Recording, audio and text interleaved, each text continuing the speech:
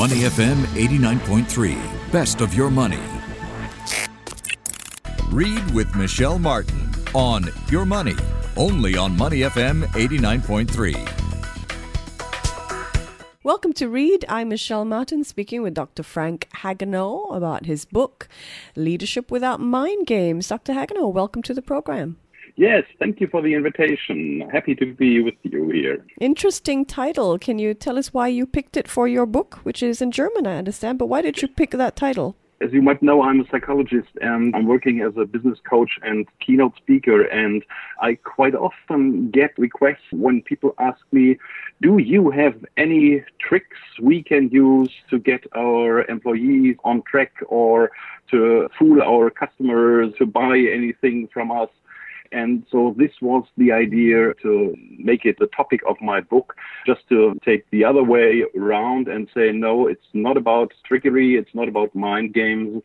If you want to build long-lasting relationships, you have to avoid any kind of manipulation and psychological trickery. Instead, you stress ethics and communication and decency. Right, because these are the issues which will build long-lasting, trustful relationships and which will be some kind of antidote for psychological tricks. Right. So I suppose people are interested in the psychological side of communication. And maybe if you don't have any tricks, but do you have some ideas on how leaders can communicate better? Yeah, generally every communication is about a little bit manipulation. We are communicating to get things, to achieve things, to get others to do what we like them to do. And so from that point of view, communication is something which might be really, really clear if you're able to communicate in this way. If you're saying, okay, I'd like you to do this or that, this would be much easier instead of fooling around and trying to get to the point and trying to manipulate and maybe losing the trust of the person. So communication is about influence. Is there a way to communicate to influence better? Maybe the one thing is to have a clear point of view and a clear opinion and to communicate about this. So the first thing is to be clear on yourself, so then you can be clear to others.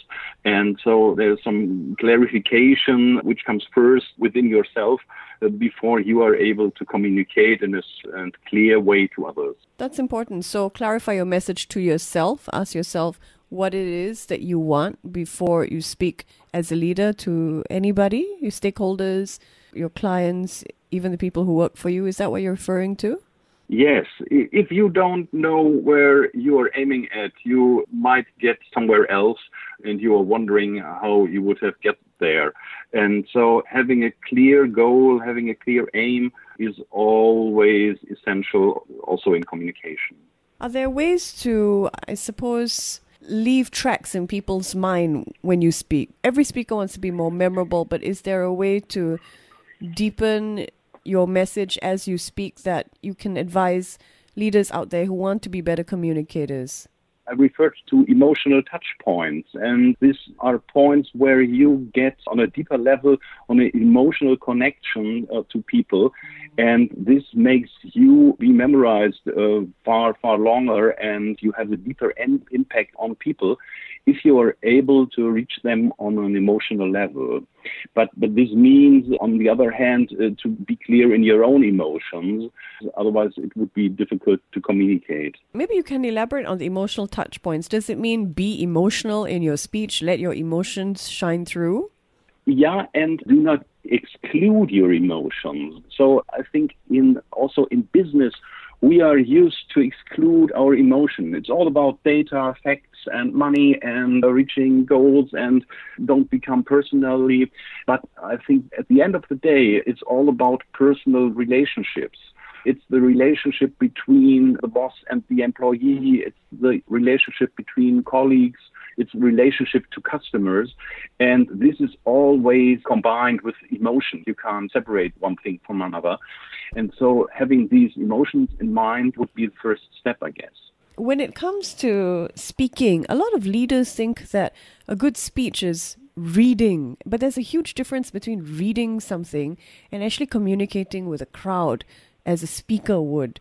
I wonder if you can touch a little on presentation. The difference between a speaker, a professional speaker, and a leader who is speaking, the speaker is speaking on his topic in his expertise field, and he has worked quite a lot of time on crafting the speech, rehearsing, and working over it once again and again and again. And this is something leaders can't do. And fortunately, this is the reason why you hire professional speakers, because they are much more elaborated on their topic. But nevertheless, you can also use, if you are not a professional speaker, you can use personal stories to involve the people and to evoke emotions.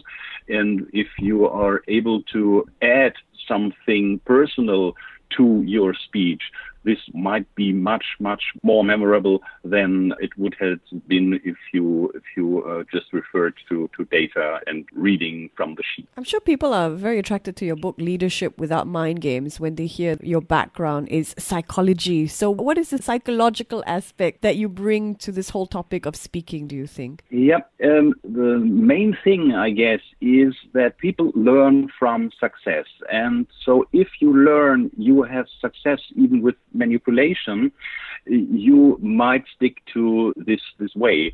And you can't deny that sometimes manipulation works. This is the reason why psychological trickery is used, because sometimes it works and you get what you want, at least for one time. And sometimes, if you have a short-term goal, this would be enough. But what distinguishes successful leaders or managers from less successful ones is that they have the long-term perspective, and they are resisting the temptation to fool people just to reach a short-term goal. And this is something which is essential and point within my book. Okay. The whole advertising agency right now, with social media, they use fear to get you to buy your airline ticket when they tell you the number of hours to get it at a particular price is ticking down. Or you try to book a hotel room and they tell you, you only have 3 rooms now to pick from. So there's, as you say, a lot of sort of psychological manipulation that we see in the advertising world, that we see in social media all around us. But when it comes to the art of speaking, and for leaders, you say it's good to be clear of your message, let your emotions show through, and focus on the long term in terms of relationships. And referring to your first point, it's totally okay if I offer you a special rate if you are buying now. And it is your advantage to buy the early bird. But if you would discover that this advantage lasts, although you have bought, for several weeks after that, you would be very careful to buy a second time, and you wouldn't be fooled again. Again, it goes to the point of trust that you would have in your brand then being affected. This is a crucial point, because trust is so important to customers or to employees, colleagues, whatever. You have to build trust if you want to sell anything. If I'm not trusting you, I won't buy even a chewing gum from you.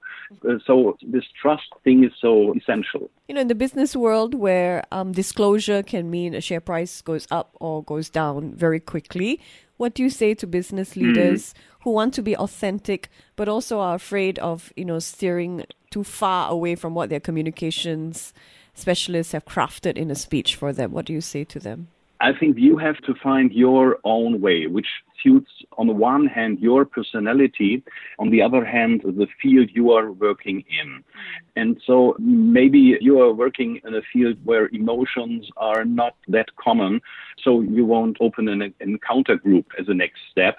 But maybe you can add a little bit. You can go a little bit further and try a little bit more, even in your field if it's not so common. Dr. Hagenau, tell us a little bit about yourself. How did you get into the speaking field after, I suppose, training as a psychologist? I've been working for a long time as a trainer and a coach, and now I'm more expanding my business to speaking and to writing, because I think this is a way to reach more people than in a one-to-one coaching or in a seminar. I thought it would be good to set some impulses to start people to think, and maybe to think differently and to act differently. And so this is a good approach, doing it from stage or doing it via a book. Can you share with us maybe a couple of lessons that you yourself have learned as a speaker in your own journey? Yes, I have worked a long time as a manager in a company, so I know a lot about leading. Especially I worked with freelancers, and if you are working with freelancers, you can't just command anything because they say, okay, I will go on holidays when I like. And you have to be persuasive, and you have to have the right arguments.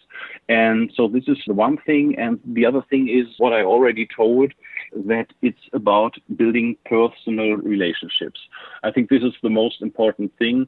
You can get almost everything from everybody if you have a good relationship. And you can almost tell everybody if the relationship is stable and in a good balance.